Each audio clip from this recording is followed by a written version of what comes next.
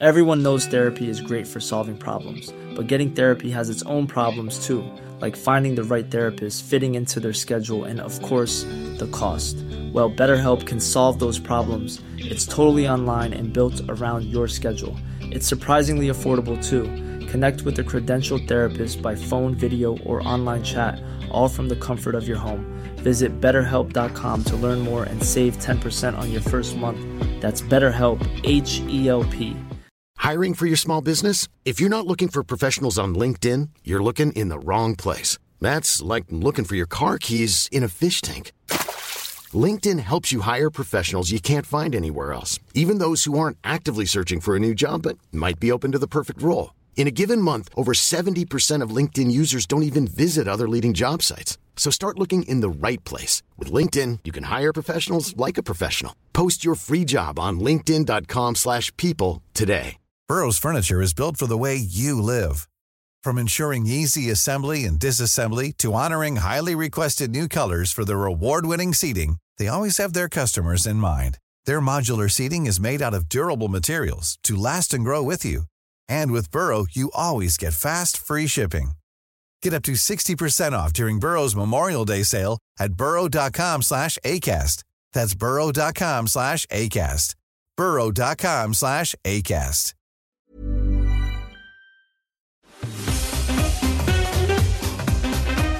Hello, welcome to Cunningcast with me, Tony Robinson. When Jacinda Ardern stepped down from her role as Prime Minister of New Zealand in early 2023, she said she was burnt out and couldn't do the job to the best of her ability anymore.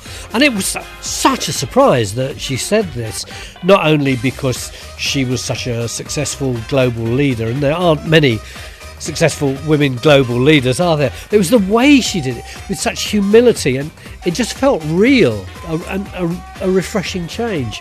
And it got me thinking, how much harder is it for women to stay at the top of their political game? And to have this discussion, I've asked here someone who I thought would be very frank about it and has actually had the experience of standing for the leadership of her party, although she didn't win, Labour MP JESS Phillips, and I think I know her well enough to be able to talk about that moment in her life without her getting too upset. And to give us some context and background, I've also invited Rainbow Murray. She's a professor of politics who researches into politics and gender, and I think the two of them together might really help me understand a lot more about this issue. But first, Melissa, my producer, is here as always for a chat. Hi, Melissa. Hi, Tony. So, you know JESS Phillips. Tell us about when you met her and what you think of her. Oh, God, I don't even remember the first time I met her, but what I always remember from my meetings with her has been her candour. She's so vivid. You know how a lot of people, when they talk about politics, you're asleep within 30 seconds. But with Jess, I think if you've been asleep, you'll suddenly wake up and want to hear more. So she was my first choice. So, Tony, your job today is to get her off message, because I always think MPs, politicians kind of go on message, slip into their usual kind of, they've said I don't know why they do thing. it. It's so tedious. Let's not make a tedious podcast. Okay. Let's make a good podcast. If she starts going on message, I'll shout and stamp my feet, okay? Good luck.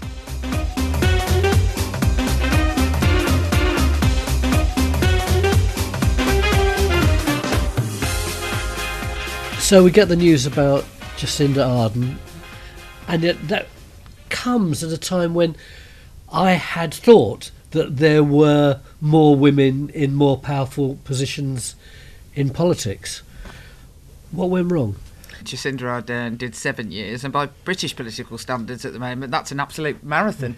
But not normally. No, but not normally. If you then look at people like you Angela Merkel's as the example, or the many, many men I could name who stayed in power for, 10 years plus. And actually, you could make this argument in the case of Jacinda Ardern that their popularity with it in their own countries, although globally that might be completely different, was potentially waning, that there was a political element to Jacinda Ardern's decision. I'm sure that's true, but then you get loads of male prime ministers who would just carry on. Yeah, getting a bad time and just carry on. One of the things that has justified women coming into politics is the argument that power should be to serve a purpose, not just to cling on to it.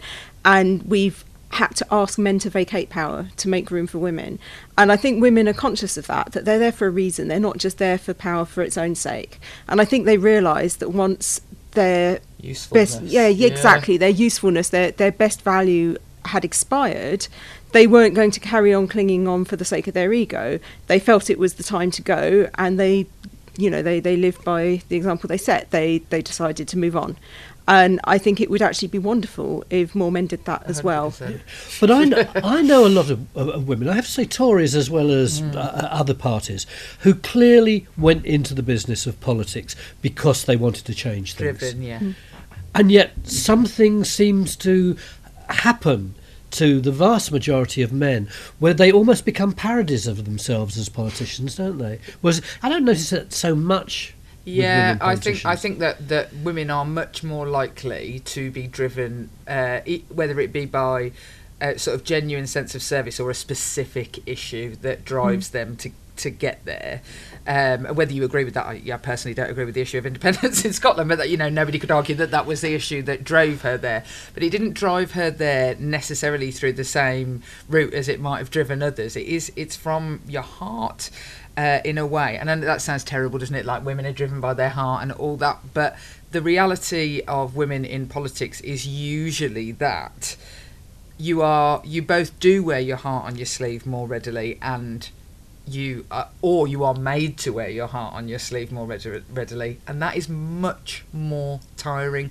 You are also held to a higher standard because of that. So if you mess up, and obviously we have got a really good example of a woman who messed up of late in UK politics, Liz Truss, but she left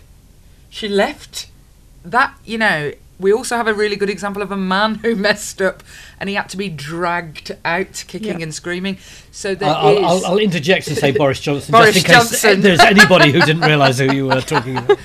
And he's always constantly trying to come back as well. But it is when you are a woman in politics and you care about a specific thing, you are held to such an inordinately high standard compared to some of your male counterparts, not just on that thing, but also on levels of perfection. You also have to show, and I think that both, certainly Jacinda Ardern must have felt this in spades, she had to show empathy all the time, and that doesn't come for free. It is incredibly tiring to feel other people's feelings all the time, and I often think that the value of myself being a member of Parliament sat in my constituency surgery opposite somebody who's been through something terribly traumatic.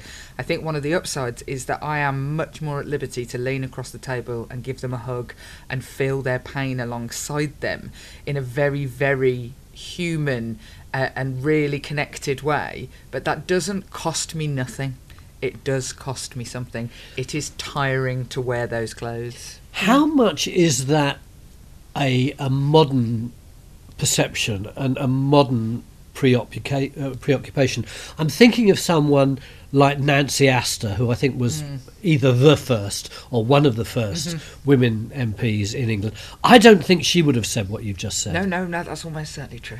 No, but women have been facing gender stereotypes since the dawn of time, but those gender stereotypes are not necessarily constant. They evolve over time, and so any woman in any given situation is having to deal with the assumptions about her specific to that cultural context. So Nancy Astor was up in a scenario where people doubted women's ability to think for themselves, that those women were just sort of basically seen as an extension of their husband, and their husband was better qualified to make a decision on something as important as voting. And so I think she wasn't so much expected to show her emotional warmth as to prove her intellectual capacity. I should just interject and say, for those who don't know, Nancy Astor was one of the very first women MPs. She lived in a really posh house. She got a really posh husband. She was terribly opinionated. She was also a big fan of Hitler. Yeah, she was, I think, a famous anti-Semite. But yeah, she was the first woman to take her seat in the House of Commons. The actual first woman elected was elected from a prison in Northern Ireland and was unable to take her seat. I do find it interesting. Neither of those are the stereotype, are they? No, not quite. I do find it interesting, though, that the particular stereotype that you're talking about, which we know all this way of talking, it's all shorthand. Not every not every woman is Mother Teresa, and not every bloke wears jack boots. But we understand sort of roughly where we're coming from. But I have a problem when I'm talking about this with other blokes, which is, I want to argue that in my business, like in television, if there is a woman producer or a woman director, by and large, it alters the feeling in the room. And it alters the way we look at the text. It also, normally we get better hotels. Normally we get the kind of breaks that the trade union movement fought for a century, which male directors by and large don't. Given, and I genuinely think that's true. But then what am I doing? I'm just sort of setting up a stereotype that can be knocked down. I think men and women are different, whether that's by design or, it's nature versus nurture. There are differences, and, we, from a very, very, very early age, are groomed to behave in a certain manner, even if you've got the most feminist parents, as I had. I grew up with 3 brothers, and still, I went to Women's Liberation Playgroup, for God's sake. So it's like, re-education camp for kids, as did all my brothers go to Women's Liberation Playgroup, as did my husband, incidentally. But I still got a smaller dinner than everybody else when I was being served food, and there was still an element where I was asked to do things that they wouldn't be asked to do. It's a constant unconscious, and no matter how much I can push against that, women are raised in a different environment to men. There's no two ways about that. I love the fact that Jess highlighted the big difference as the size of her dinner. Yeah. That also, my dad used to always offer them a whiskey even when we were adults, and I'd just sit there. I'm like, "What am I, chopped liver?" Yeah. They'd all serve themselves a drink. Did you have anything similar in your childhood? I was definitely asked to do more of the housework than my brothers, but I think, going back to this idea of whether, there's a sort of a fundamental difference between men and women, I think every person is an individual in terms of their nature, their personality traits. And so we see plenty of women who have so-called masculine personality traits and men who have so-called feminine ones. But we are all, as Jess said, we're all socialised into gender. And so even if we don't have innate differences, we do have socially constructed differences. Can you unpack that a bit? Yeah, I'm going to give the example of being agentic versus communal, and I'll explain what those mean. So to be agentic is to follow your own agenda, to be sort of self-serving in a way, to be instrumental about what you want. Whereas being communal is more self-sacrificing. It's about thinking of the needs of the community. It's about how you can serve others. And women generally in life are socialised to be communal, that their role is to serve others, whereas boys from a young age are encouraged to be agentic. It's about them. And I think that comes back to what we were talking about at the start of this discussion, actually. We saw an example of more communal behaviour from Sturgeon and from Ardern, that they saw that their time was up and they stopped.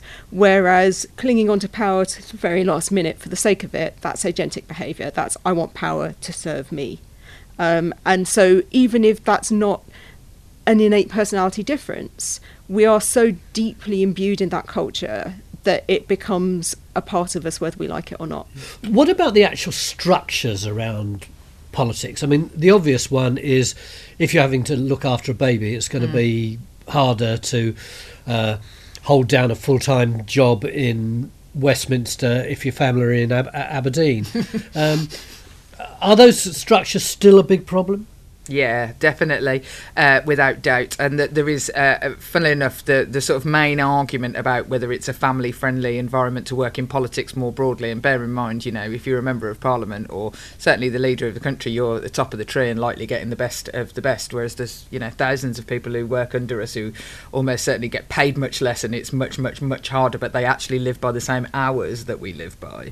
But yeah, it's the problem comes in the geography, actually. In what you're saying, because the argument really, I think, would be, well, if we just worked 9 to 5 in Westminster, or even 9 to 5 4 days a week, It would be much better. You wouldn't have the long night sittings. You wouldn't you could start the day at 9 rather than sometimes starting it at 2 o'clock, which is absolutely great if your family live in London, because then you'd have a normal life. I want to do 14-hour days in 3 days so I can go home to my family. Yeah. So the definitely geography causes this sort of problem where you can't necessarily solve this problem, because what's good is for the goose is not good for the gander in this instance. You definitely, what you create amongst women parliamentarians is a north-south divide in this particular argument. But one thing that that bothers me about some of this is that actually the thing that would make the biggest difference in the country, and then inevitably for women working in politics, is if men did more of the domestic labour. Yes. And actually this argument never ever falls to the men in Parliament to discuss actually what would be better for them and their families. I am often asked to account for my children. Bear in mind, one of my children is an adult. Keir Starmer, for example, his children are much younger than mine. When he was elected, they were like babies. They were little children. And, he's never been asked to account for how he's coping with them. Whereas I am asked it all the time. And that's almost certainly accurate, isn't it? It is almost certainly accurate that it's probably more of a burden for me than it would have been for him. And that persists in society. And until that problem is solved, we're just the top echelons of society struggling with it. Can you see other ways of solving it other than the fact that the blokes at home have got to step up more? I do think that's an important factor. I think it's important for a number of reasons. First of all, that men should do more of their share, that it takes more of the burden off women. But also, I think that there's a certain amount of complacency amongst men because they don't have to live that experience. And I think if they did, maybe they would think differently about it. There's a lot of talk about Jacinda Ardern, the fact that she had a baby in power. She was actually only the second woman leader in the world to do that, the first being Benazir Bhutto. Whereas if you think about recent prime ministers of our time, we've got Boris Johnson, Gordon Brown, Tony Blair, David Cameron. Cameron, thank you. Yeah, all had babies whilst Prime Minister, and it was water off a duck's back because there was someone else doing it. It just seemed to have no relevance, did it? No, it had absolutely no relevance whatsoever. Yeah. Whereas you, Jess, I know that you're a mum. In fact, when you came in, I said, you've got two boys, haven't you? Whereas there's hardly any of the men MPs you would have any idea children I would know anything about at all. And because we just sort of assume with a man that someone else is looking after his children for him, it stops being an issue. Whereas even if you have a woman where there is someone else looking after her children for him, as was the case with Jacinda Ardern, her partner became the full-time carer of their child, people still ask. It's still a thing, because people still expect the woman to be caring for the child, so it's visible and grating even if those arrangements are in place. And often what you see is then child as prop. So, aren't they great because they're taking them to kick the ball around? And you see these sort of... I had a conversation recently with a Conservative member of Parliament who has small children. And actually I started talking to him about the fact that there's constant newspaper articles about Rishi Sunak's shoes and the cost of them. And I just said to him, why doesn't he just stop this by stopping wearing these really expensive shoes so everyone can say it is £700 loafers, he cut benefits or whatever. I was just like, he could stop that by not wearing those shoes. And the Tory MP said to me, he doesn't know how much his shoes cost. And I was like, what do you mean? He said, because he didn't buy them. And I was thinking, because his diamond shoes are too tight, because he's probably got people to do that for him because he's very wealthy. But this Tory MP just said to me, well, I wouldn't know how much my shoes cost me because my wife buys them. Wow. I'm not going to say a word. I just was like, all right, okay. What I would like to hear from the men in Parliament is gratitude that isn't patronising for the fact that half of their life's admin is done by somebody else. Yeah. And the women in Parliament do that admin by and large completely, as well as doing the job. Now, I have to say, I don't know what size shoes my children wear. I've got a man for that. I am an absolute outlier in that. Yeah. Are you as far as the other women in your party in Parliament are concerned? Do you think they do more of the in inverted commas, mothering. 100% they do. Of course they do, because even when you think that you're doing 50% of the childcare, you're not doing 50% of the emotional labour. You're not thinking, I've got to make sure that they get a place in college, I've got to make sure this form is done. It's like the amount of thought, the mental load that comes with it. This was highlighted to me actually after the killing of Sarah Everard, and women took to the sort of social media and said about how they walked home with their keys in their hands and they did this and they did that. And my husband said to me, do you do all these things? I said, from the moment I wake up to the moment I go to sleep, I am risk assessing everything in my life. And he said to me, if you had the time back from the moment you started doing this to the time to today, and you didn't have to do that labour of thinking about that level of detail, you could have made a perfectly good feature-length stop-frame animation film. That's his idea of very detailed. I could have made a Wallace and Gromit feature-length film, moving things tinily for hours, completely on my own. And that's just labour he has never had to do, and he was really aware. He's like, you could have sent a Bay of Tapestry, you know, like we're missing out on so many brilliant things from both women leaders, from women all across the world, because of the labour, the emotional load of the labour that we have to do just takes time. So even those who think, yeah, well, I look after my kid 50% of the time, like that's a thing anyway, like we've got a graph where it's like the child shuts down at 50% until you hand it over, like nobody can actually say that. They're not, by and large, doing that. Yeah. Last night I took my granddaughter to the theatre, and we had to come back via Leicester Square, which, as you can imagine, was really rammed. Yeah. And suddenly my antennae were up just for like an hour. Yeah. In a way that they never usually are. Just protect the child, protect the child. If I was doing that 12 hours a day and having to make key decisions in my constituency, I wouldn't last one term. No, add on to the fact that you will, like Jacinda Ardern would have, and any woman in Parliament, that you're not just doing that from a sort of, like, you know, a hypersensitive. There is actually people every day threatening to kill you. So, like, add that in, add that very, very realistic element in. I was just in the tea room before I came out here, and a member of Parliament was sat saying that, you know, the police had had to turn up to an event she was at, and they had to go and find her children because of a credible death threat that had come in against her. So it isn't, you know, my granddad used to say, just because you're paranoid doesn't mean the bastards aren't trying to get you. I mean, he said it in a completely unpolitically correct way, which I shan't repeat. But okay, let's look at this a bit closer, because I know it's something that you're both really concerned about.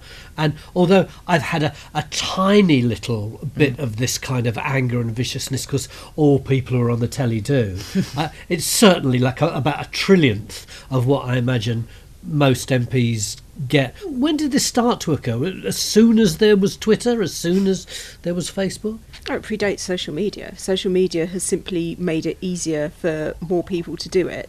And so I think it's amplified a pre-existing problem. But the reason why people attack women in politics isn't because we have Twitter. It's because people don't like seeing a woman who has power and an opinion.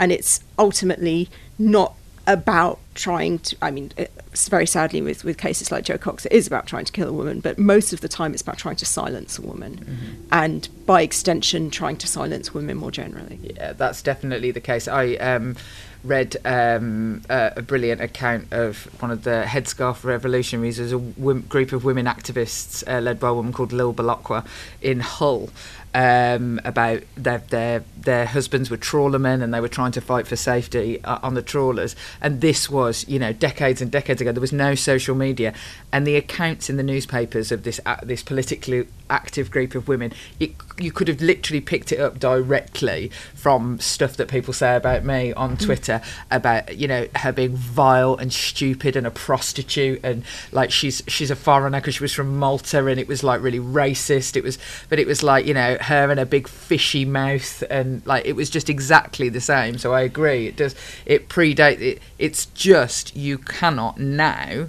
escape it. Just that is incredible, that particular example, because in exactly the same place in Hull in the Middle Ages, when people started to get a bit more money, were spending more money on fish, the men used to go out doing the trawlers. The women stayed at home organising the job. For the first time for, I don't know, a couple hundred years maybe, women had some kind of financial control.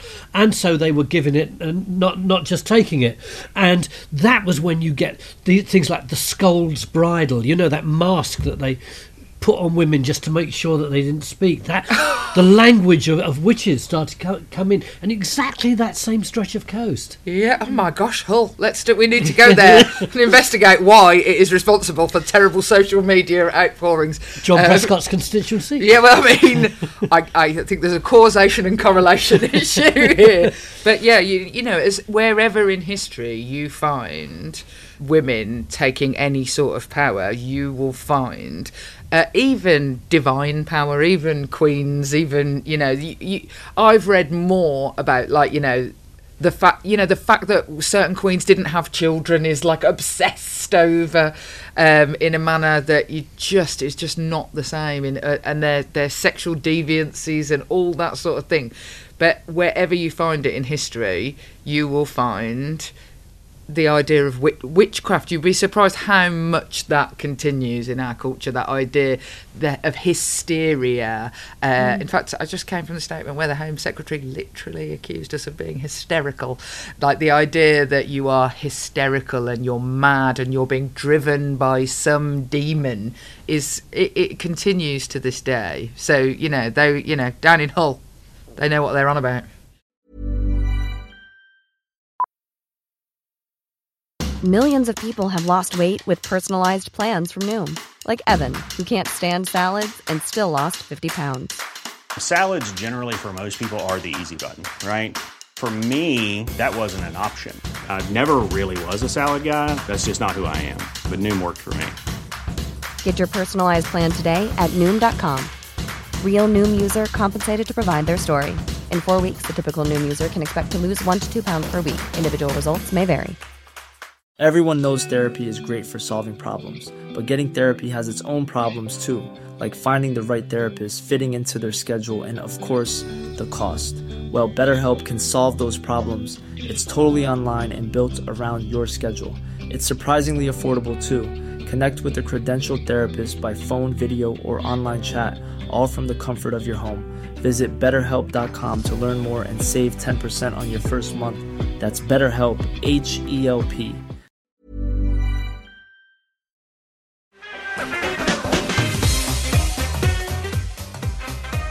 You're listening to Tony Robinson's Cunning Cast with me, Tony Robinson, and my special guests this week, Labour MP JESS Phillips and politics professor Rainbow Murray. Let's look a bit more at what has happened recently. I take your point absolutely, Rainbow, that this kind of violence has always been there against women, but certainly in the last few years, the abhorrent use of language on media towards women MPs has been on another scale completely, isn't it? I think scale's the word. I think the nature of the abuse isn't new. It's the scale of it. It's the ease with which people can do it, not least because social media for a lot of people means anonymity, which means they can do it with relative impunity, and they can do it as much as they like, and it's difficult to stop them, and it's in some respects more difficult at the moment now that Twitter's pretty much laid off every person responsible for trying to control that. And it's also difficult because, there's a freedom of speech issue, but I think when people talk about freedom of speech, they don't talk about the freedom of women to speak, which is what is curtailed when they are silenced by this continuous onslaught of abuse. So I think that needs to be taken into the equation. It needs to be something that we consider when we think about the right to express yourself. It doesn't surprise anybody who's ever been on any of the social media platforms that they were almost exclusively designed by young, white, libertarian American men. I mean, Facebook literally existed to rate which girl at college was hotter. So, and the freedom of speech argument, the libertarian freedom of speech argument, which is a powerful one. I don't underestimate that. The idea that we should be careful to curtail freedom of speech.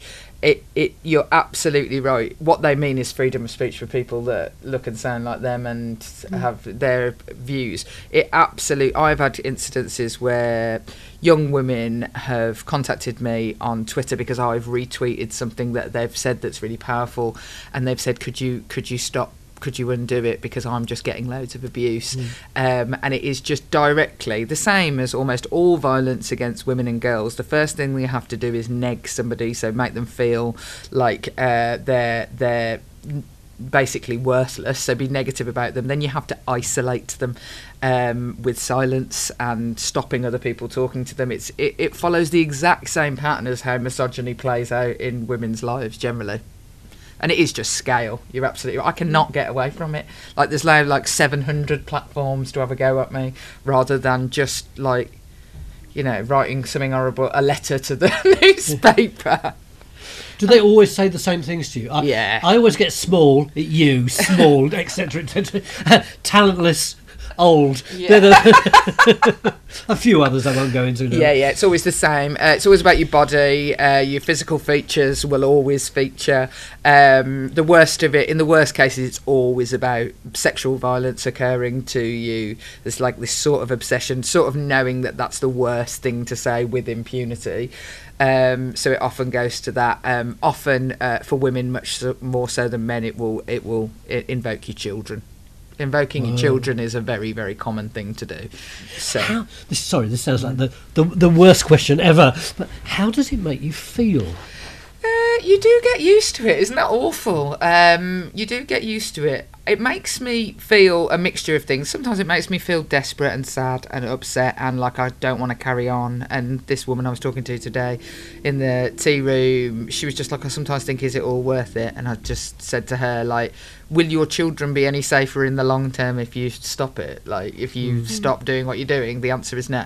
So, you know, you've got to play the long game rather than the short game. Sometimes it makes me feel defiant and like I'm winning. That's the truth. Like, you know, if you have no dissent, then you're not very interesting, maybe. I don't want these people to agree with me. I want to piss them off in a lot of cases. But, you know, there are moments, if I'm down, I mean, I'm medicated for anxiety because of the level of threat that is against me. So, and I'd say that's probably a standard procedure these days in the House of Commons. I'm not saying they're pumping it into the water or anything, although maybe they should. That's a good idea. But yeah, it's hard to deal with when you're at a low ebb with other things in your life. It can really attack you. Also, it must have been a very difficult decision for you to make, to go to the doctor and say, I can't actually quite always handle this without a bit of help. Yeah. Although the doctor, to be fair, when you've lived through, like, you know, 2 of your colleagues being murdered, a terrorist incident in your place of work where you're wrestled to the floor, the idea that you're not going to get PTSD from those sorts of occurrences. I mean, I've literally, and I was with all the families whose families who either survived terrorist incidences or families were killed in them the other day, and they kept saying to me, of course you understand, and I'd just completely forgotten that I was in a terrorist incident. Like, it's just one of those things that we've just learnt to deal with. Can you tell us what that incident was? The Westminster, when the man broke into Westminster and the Westminster Bridge attack where he drove in, and I mean, we were locked in for hours, and we were like pushed to the ground by people with guns. Like, these are incidences of extreme trauma, and you are just expected to deal with it as part of your job. And Jo was my friend, and she was murdered in the street, and I literally entered into a state of denial. Actually, I just sort of couldn't believe it when it had happened. And so, yeah, you know, I think that it is hard to go, but when you start saying that sort of thing, people are like, it's a wonder you're not madder. Jo Cox is always, whenever anyone says that name, there's always like inverted commas around there, like she was Mother Teresa or something. But I mean, I only knew her ever so slightly, but she wasn't Mother Teresa. She was a good kid, wasn't she? She was a good kid, but she was a normal human being. Yeah. My favourite memory of Jo is that she would steamroll into things, often sometimes with not much thought. And she left me like 9 messages on my answer machine being like, it was about there was an incident where a woman had been sent home from work because she refused to wear high heels. Jo was incensed. And she left all these messages on my answer machine. Right, on Monday, I'm going to arrange for everyone to come in. We're going to wear the biggest heels. Like, we're going to be like, like drag queen size heels. Like, I'm going to arrange it all. And then she's like, it kept cutting her off because she was going on. And I've organised it with this, and I've spoken to Laura Koonsberg, and I've done this and I've done that. And then just the first message I actually heard, because it was the latest one, was her going, it turns out Parliament's actually shut on Monday, so calm down.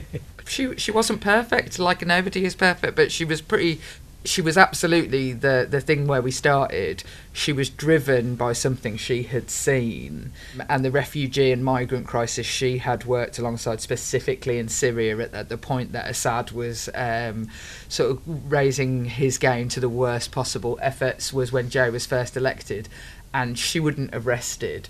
And you could see how tiring it was to not make progress on that particular issue. You could see that, we were all annoyed, but for her it cut deeper. And that's those cuts, they stay with you forever. Your body keeps the score.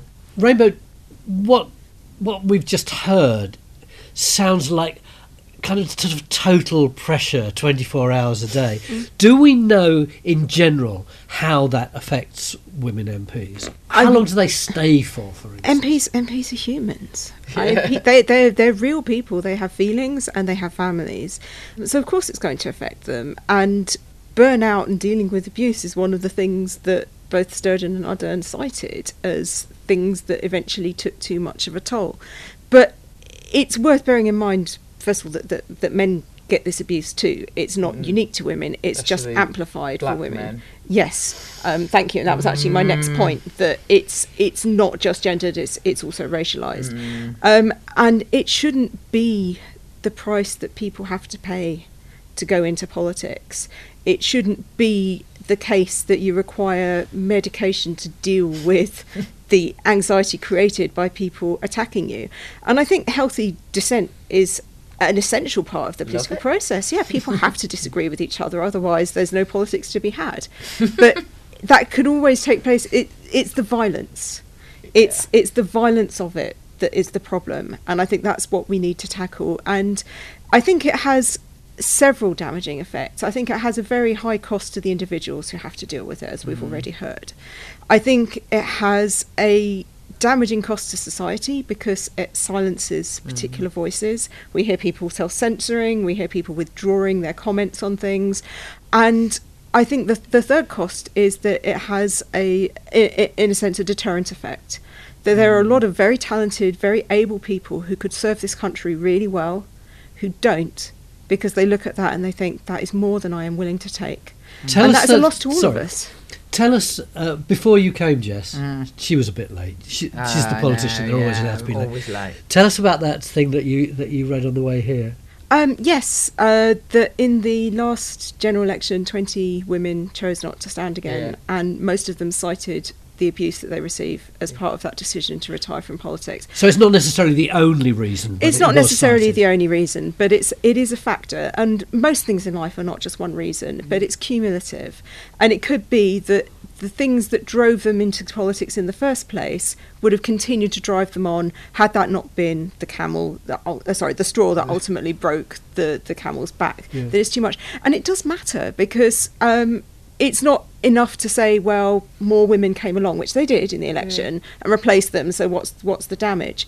Because you need to be in politics for a certain amount of time to rise through the ranks, to get to the next level, to be a spokesperson, to be a leader, to be a mentor. And if we see that women are getting pushed out faster, that their careers are shorter, they're not reaching those higher levels that then enable them to have that authority, to get into the leadership roles, to mentor the next generation coming through. And I'm not just talking about the UK here, I'm talking about politics more generally, that we see that the life cycle of a female politician tends to be shorter because women tend to get pushed out of politics by these things faster, and that has consequences leading all the way up to women are also much less likely to have as safe a seats Yeah, that too. Because, like, you know, women are given the chance on a Hail Mary chance by political parties that are, like every part of society, more likely to be, you know, sort of patriarchal. So, you know, I mean, my seat wasn't safe. It wasn't even Labour. And so actually the level of work that you have to do then within your community, as well as work legislating and doing all that thing about rising up the ranks that you say, at the same time as it's just a sap on energy. I thought that true. Supposed to have been addressed when Labour instituted all women shortlists. Yeah, I mean, that's just sorry, I just explained that. Yeah. Which means that if you want to be an MP, in some seats you could only stand if you were a woman. Yes, that's right. So it's meant to be the Labour Party has had a quota system in parliamentary selections, and they had to be the sort of 50 most winnable seats. 25 of them would be all women shortlists. There's ways to manipulate that to make it the bottom 25, of course, not the top 25. However, the target seats, 50% of them had to be women, but because of the Labour Party, and it worked. It did work because the Labour Party is now, I think, 53% women in the Parliamentary Labour Party. I mean, largely because loads of men lost their seats, which, by the way, fellas, was not the plan. I want more women, not fewer men. Actually, sometimes I want fewer men, but specific men. My next question is, will you which name ones? them? I mean, some of them are really obvious. But the trouble is, the Labour Party has breached the 50%, so actually can't use all women shortlists at Is the that moment. right? Yeah, I never knew that. The law, I was wanting to challenge this. The government could change the law, but obviously it's not in, you know, their wheelhouse to do this because it's, you know, about equalities.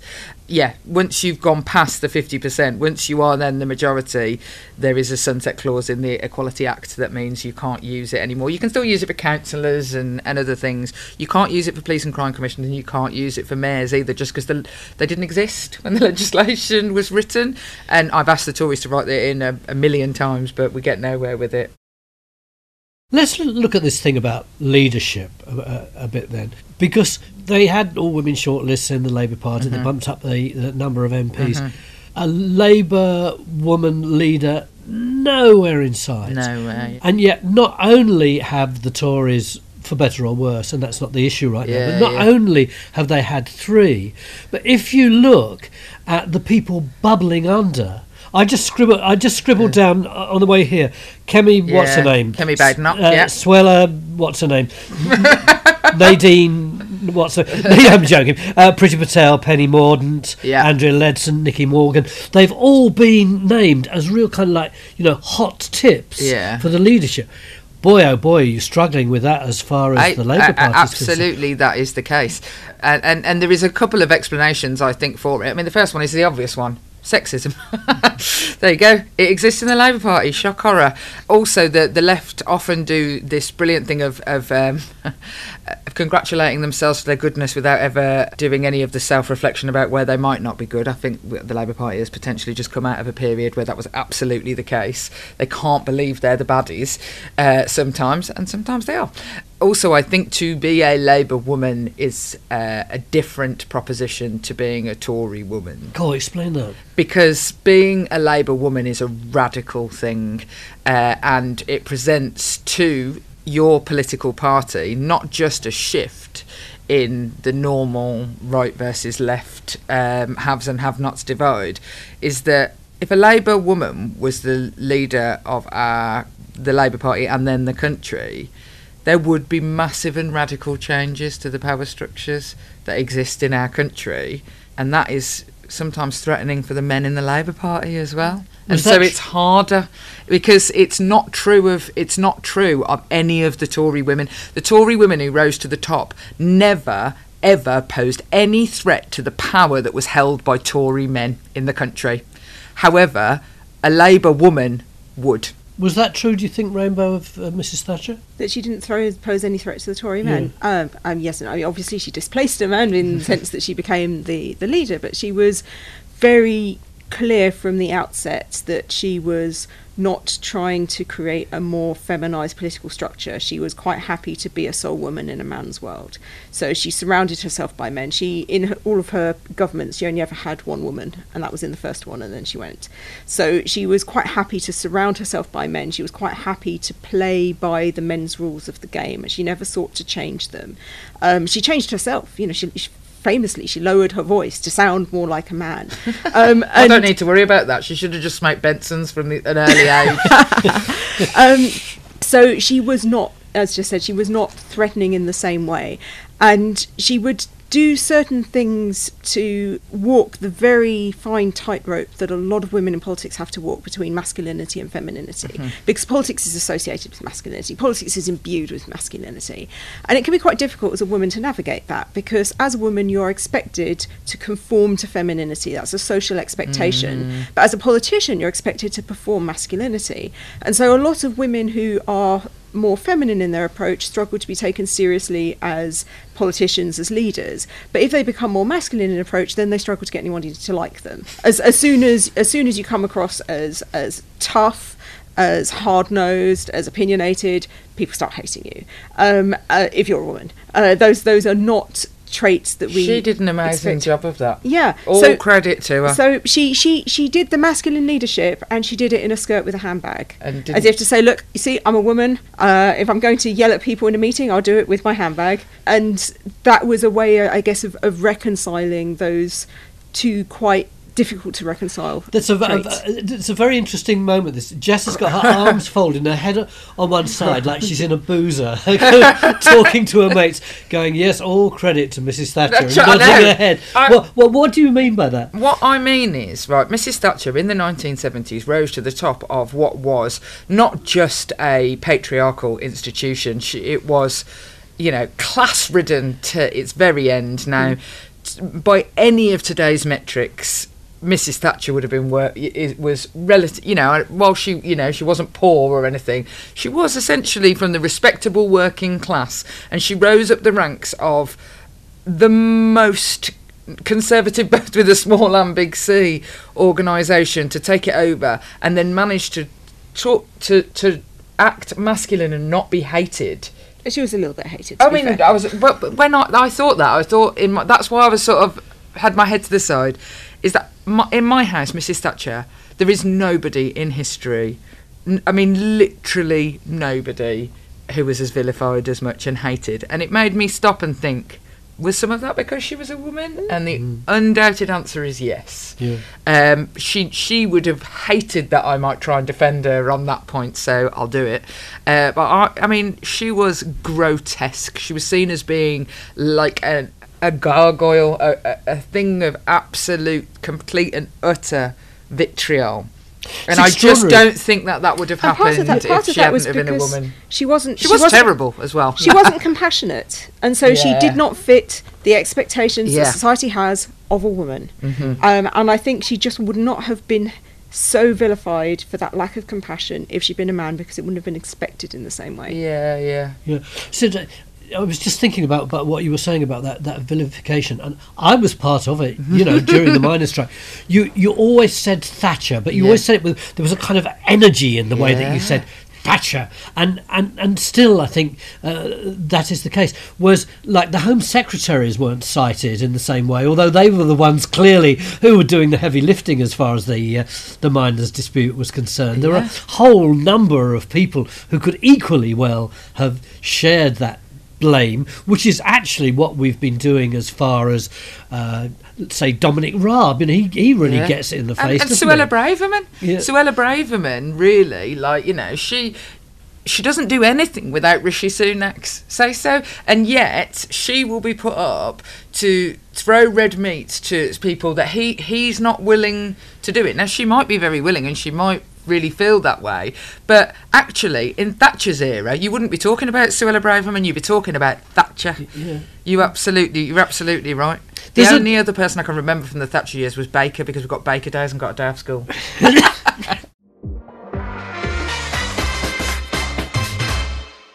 There's another thing I think about, for me, about the difference between potential, particularly Labour leaders and their genders, And it's about how they present themselves. In the last 10 years or so, the two women who have seemed to me to get nearest any kind of leadership role have been Harriet Harman and Margaret Beckett, both of whom I know reasonably well, and there's something quite sort of almost shy about them and deferring, and they're both terribly charming and very nice, and you can see why they would have risen up the ranks to the nearly level. Yeah. But then you look at the bolder women, as you were, the Molans, the Barbara Castle, Claire Shaw. I think even Angela Rayner is. You kind of think, however talented they are, they're never going to be leader of the Labour Party because they're like way and whoa and way. But blokes, that would be a real big plus. Yeah, I agree. I mean, there's no two ways about that. I think that it's funny. Harriet, when I was first there, Harriet came up to me and she said, if I watch you speaking when you first arrived, and then I look back at me speaking when I first arrived, I mean, bear in mind she was pregnant and one of like 11 women. I mean, unbelievable. She said that she looked up from under her hair and she said it's like Princess Diana. Like, and you just come in and are like, fucking hell! And I can't, that sort of politics now that I'm allowed to do existed because of people like Harriet Harman without a shadow of a doubt. But you're absolutely right. They had to. The way to rise up, it's exactly what I was saying before, is that radical idea that being like that, and actually I don't know that there's many people in politics who have had such a radical career as Harriet Harman, but the threat is too great to the power structures that exist. If you are, I'm going to absolutely blow the bloody doors off this. It's frightening to the people you're asking to vote for you.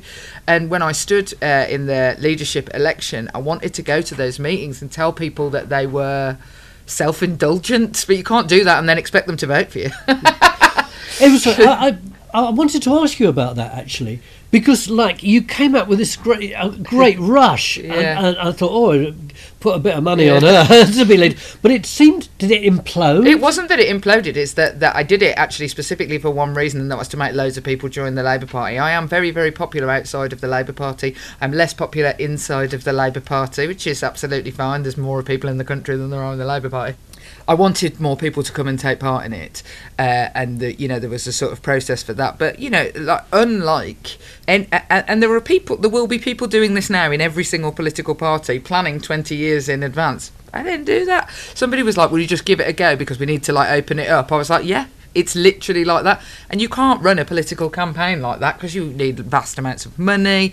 Also, I just hated it. I can't tell you how much I hated it. It was the worst few weeks of my life. And at every stage I wanted to stop. Because I cannot. I'm not good at delivering a line. I'm just not. I'm good at delivering my own line. You're not good at delivering the party line? Yeah, I'm not good at saying to a room full of people, "You're right about everything, you're brilliant, you are my church," when I think, you've behaved appallingly and you've got to stop it. Yeah. And I just felt like I wasn't willing to say some of the things, and also I just really hated, and this is I think some of the difference between men and women. I hated the machine. I hated having 19 people stood around me at all times telling and they're perfectly good and they were doing a good job, but I want to feel my politics, not just deliver it, and that's and I just found the whole process to be robotic, and I hated it. So I think that's incredibly popular in the country, but not in the Labour Party. That's fine. I can see the point that you make about what a struggle and how nasty it can be to really put yourself up there as leader. So how does the first woman in her particular country get there? What happened in Scotland? With Nicola Sturgeon. Well, one of the interesting things about the Scottish Parliament is that it was a new institution. It was created in 1999. And when you have a new institution, you don't have male incumbents stinking it up who've been there forever. So she was elected to a new institution on the same terms as the people around her. And so she got to do ministerial roles pretty much from the get-go because everybody was new. So she got to cut her teeth quite quickly. She got to do a bit of health, a bit of education, a bit of justice. So 5 years in, she was ready to run for the leadership, and she did. She didn't get it. She decided to throw weight behind Alex Salmond, and that worked out quite well for her. Not just because, she was second in command, but because he was still a member of Westminster. Yeah. And so while he was a member of Westminster, he could not lead his parliamentary party in the Scottish Parliament. Yeah. So she was effectively the leader of the opposition for 3 years whilst Salmond was serving out his term in Westminster. And so that gave her the opportunity to be the de facto leader in Parliament. So when he stood down and they were looking for a replacement, no one stood against her. She had already made herself so authoritative and established that a lot of people who probably thought about it decided, do I want to run up against her? No. And she ended up unopposed. That's interesting. So it was specific circumstances which led her to have a big body of power before she actually stood for the election. Older institutions will make that harder. Yeah, I think the take-home point in all of this actually is male incumbency. That also comes back to when you were saying about women getting less winnable seats and having to challenge that when men are there first, they stitch it up. They already have the positions of power. They have a head start, and that makes it much harder for women to break through.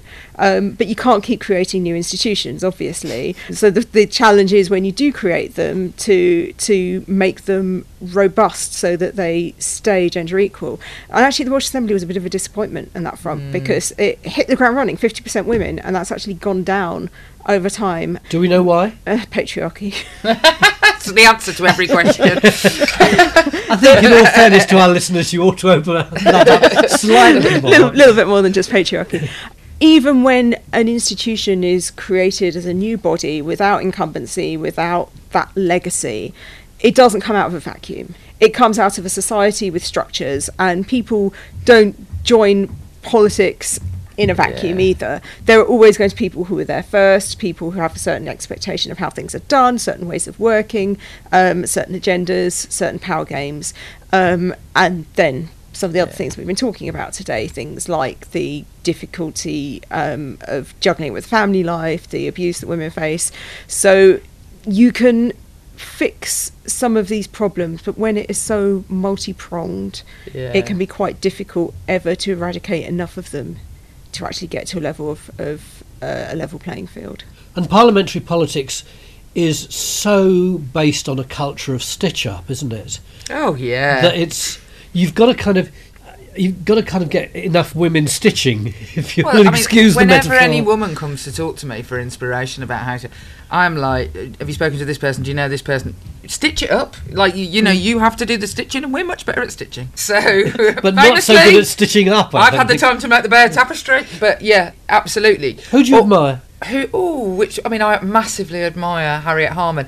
I don't admire anything about her politics, but to not admire Margaret Thatcher is crass, in my view, actually, to admire what she managed to do at the time. I really wish that she was still here so I could ask her, and she'd think I was terribly frivolous, but I would, I think it is important. But, I massively...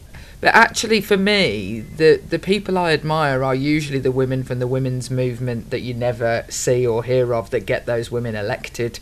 The women's movement that I grew up with, like Women's Liberation Playgroup, which was literally a cooperative of women because there was no organised childcare, so they took it in turns. Ofsted would not have liked it. We once watched Poltergeist, I remember, when I was like 3.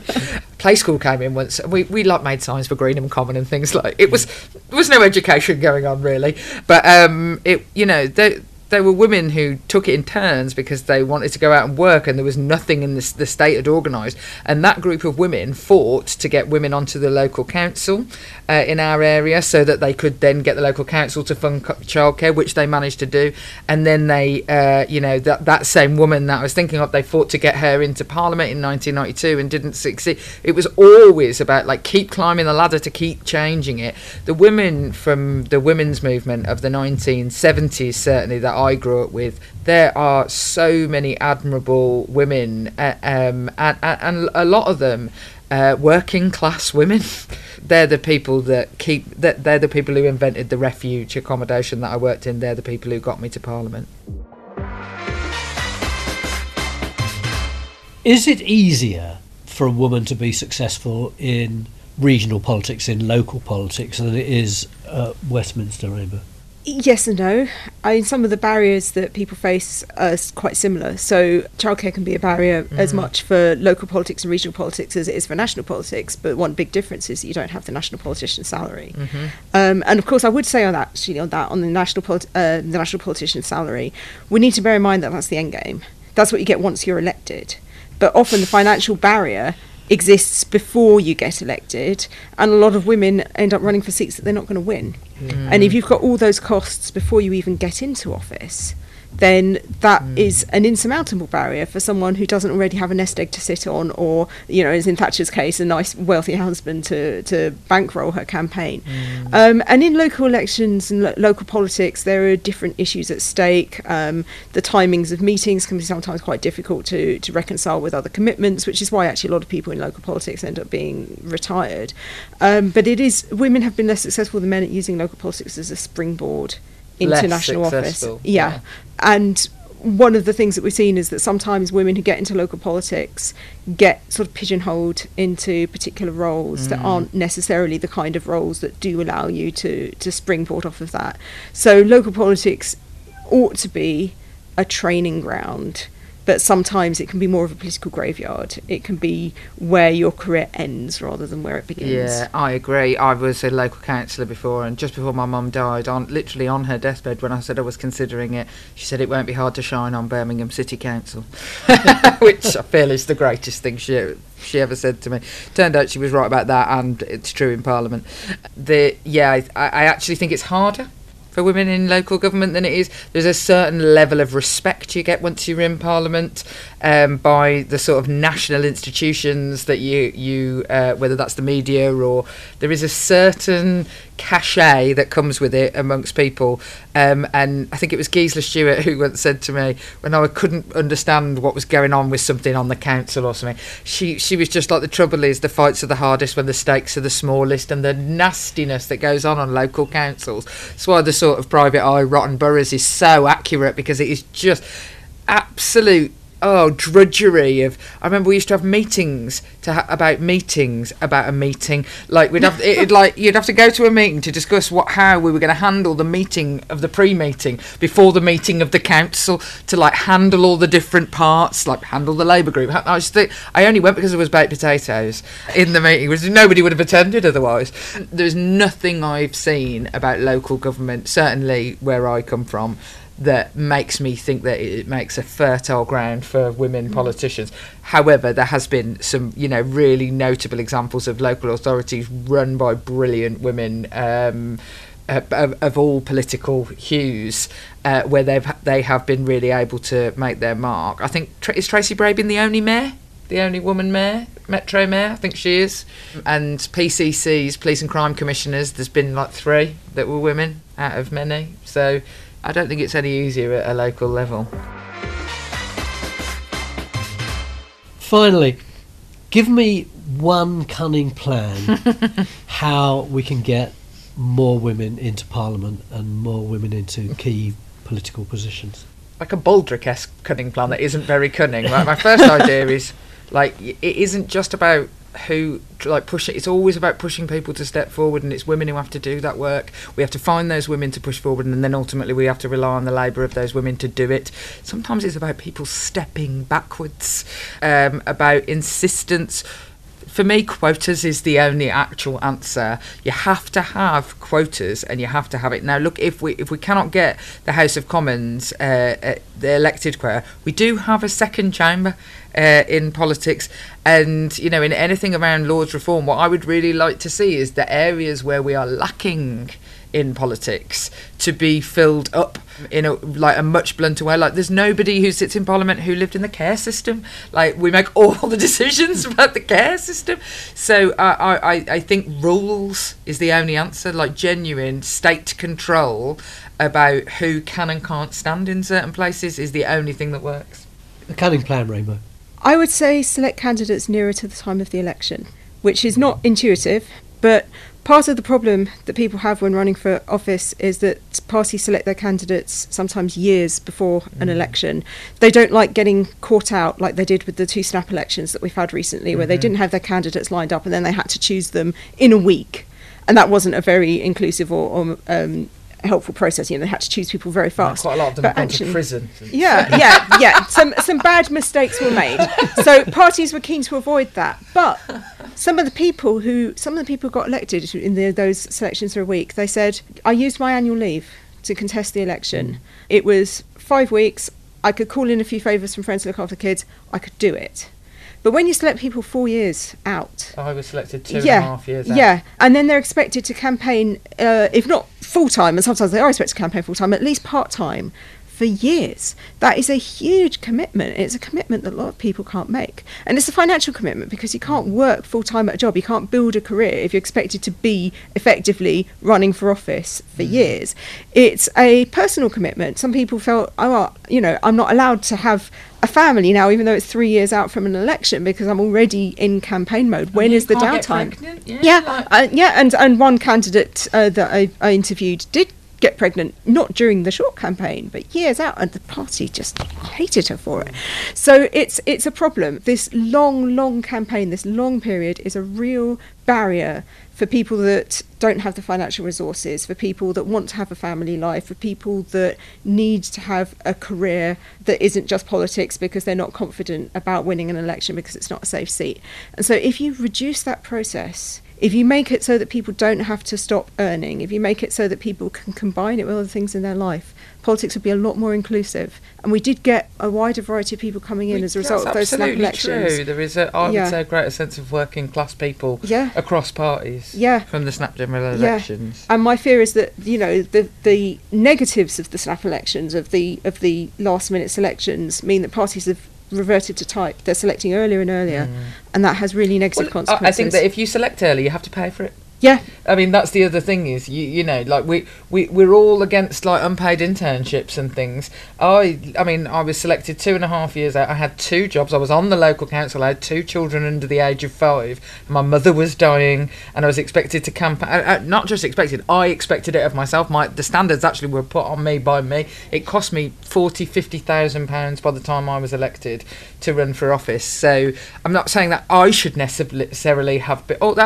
maybe we need to pay people who are doing it. That's the alternative. It's the idea that you can be a volunteer for 2.5 years in a really, really high scrutiny job. It's ridiculous. Sure, if you're rich. Oh yeah, Jacob Rees-Mogg went all over, didn't he? Yeah. Took his nanny. On that note, thank you both very much. It was absolutely fascinating. Thanks for being so clear, so candid. I learnt a lot, and I hope the people who listen to this podcast learn a lot from it too.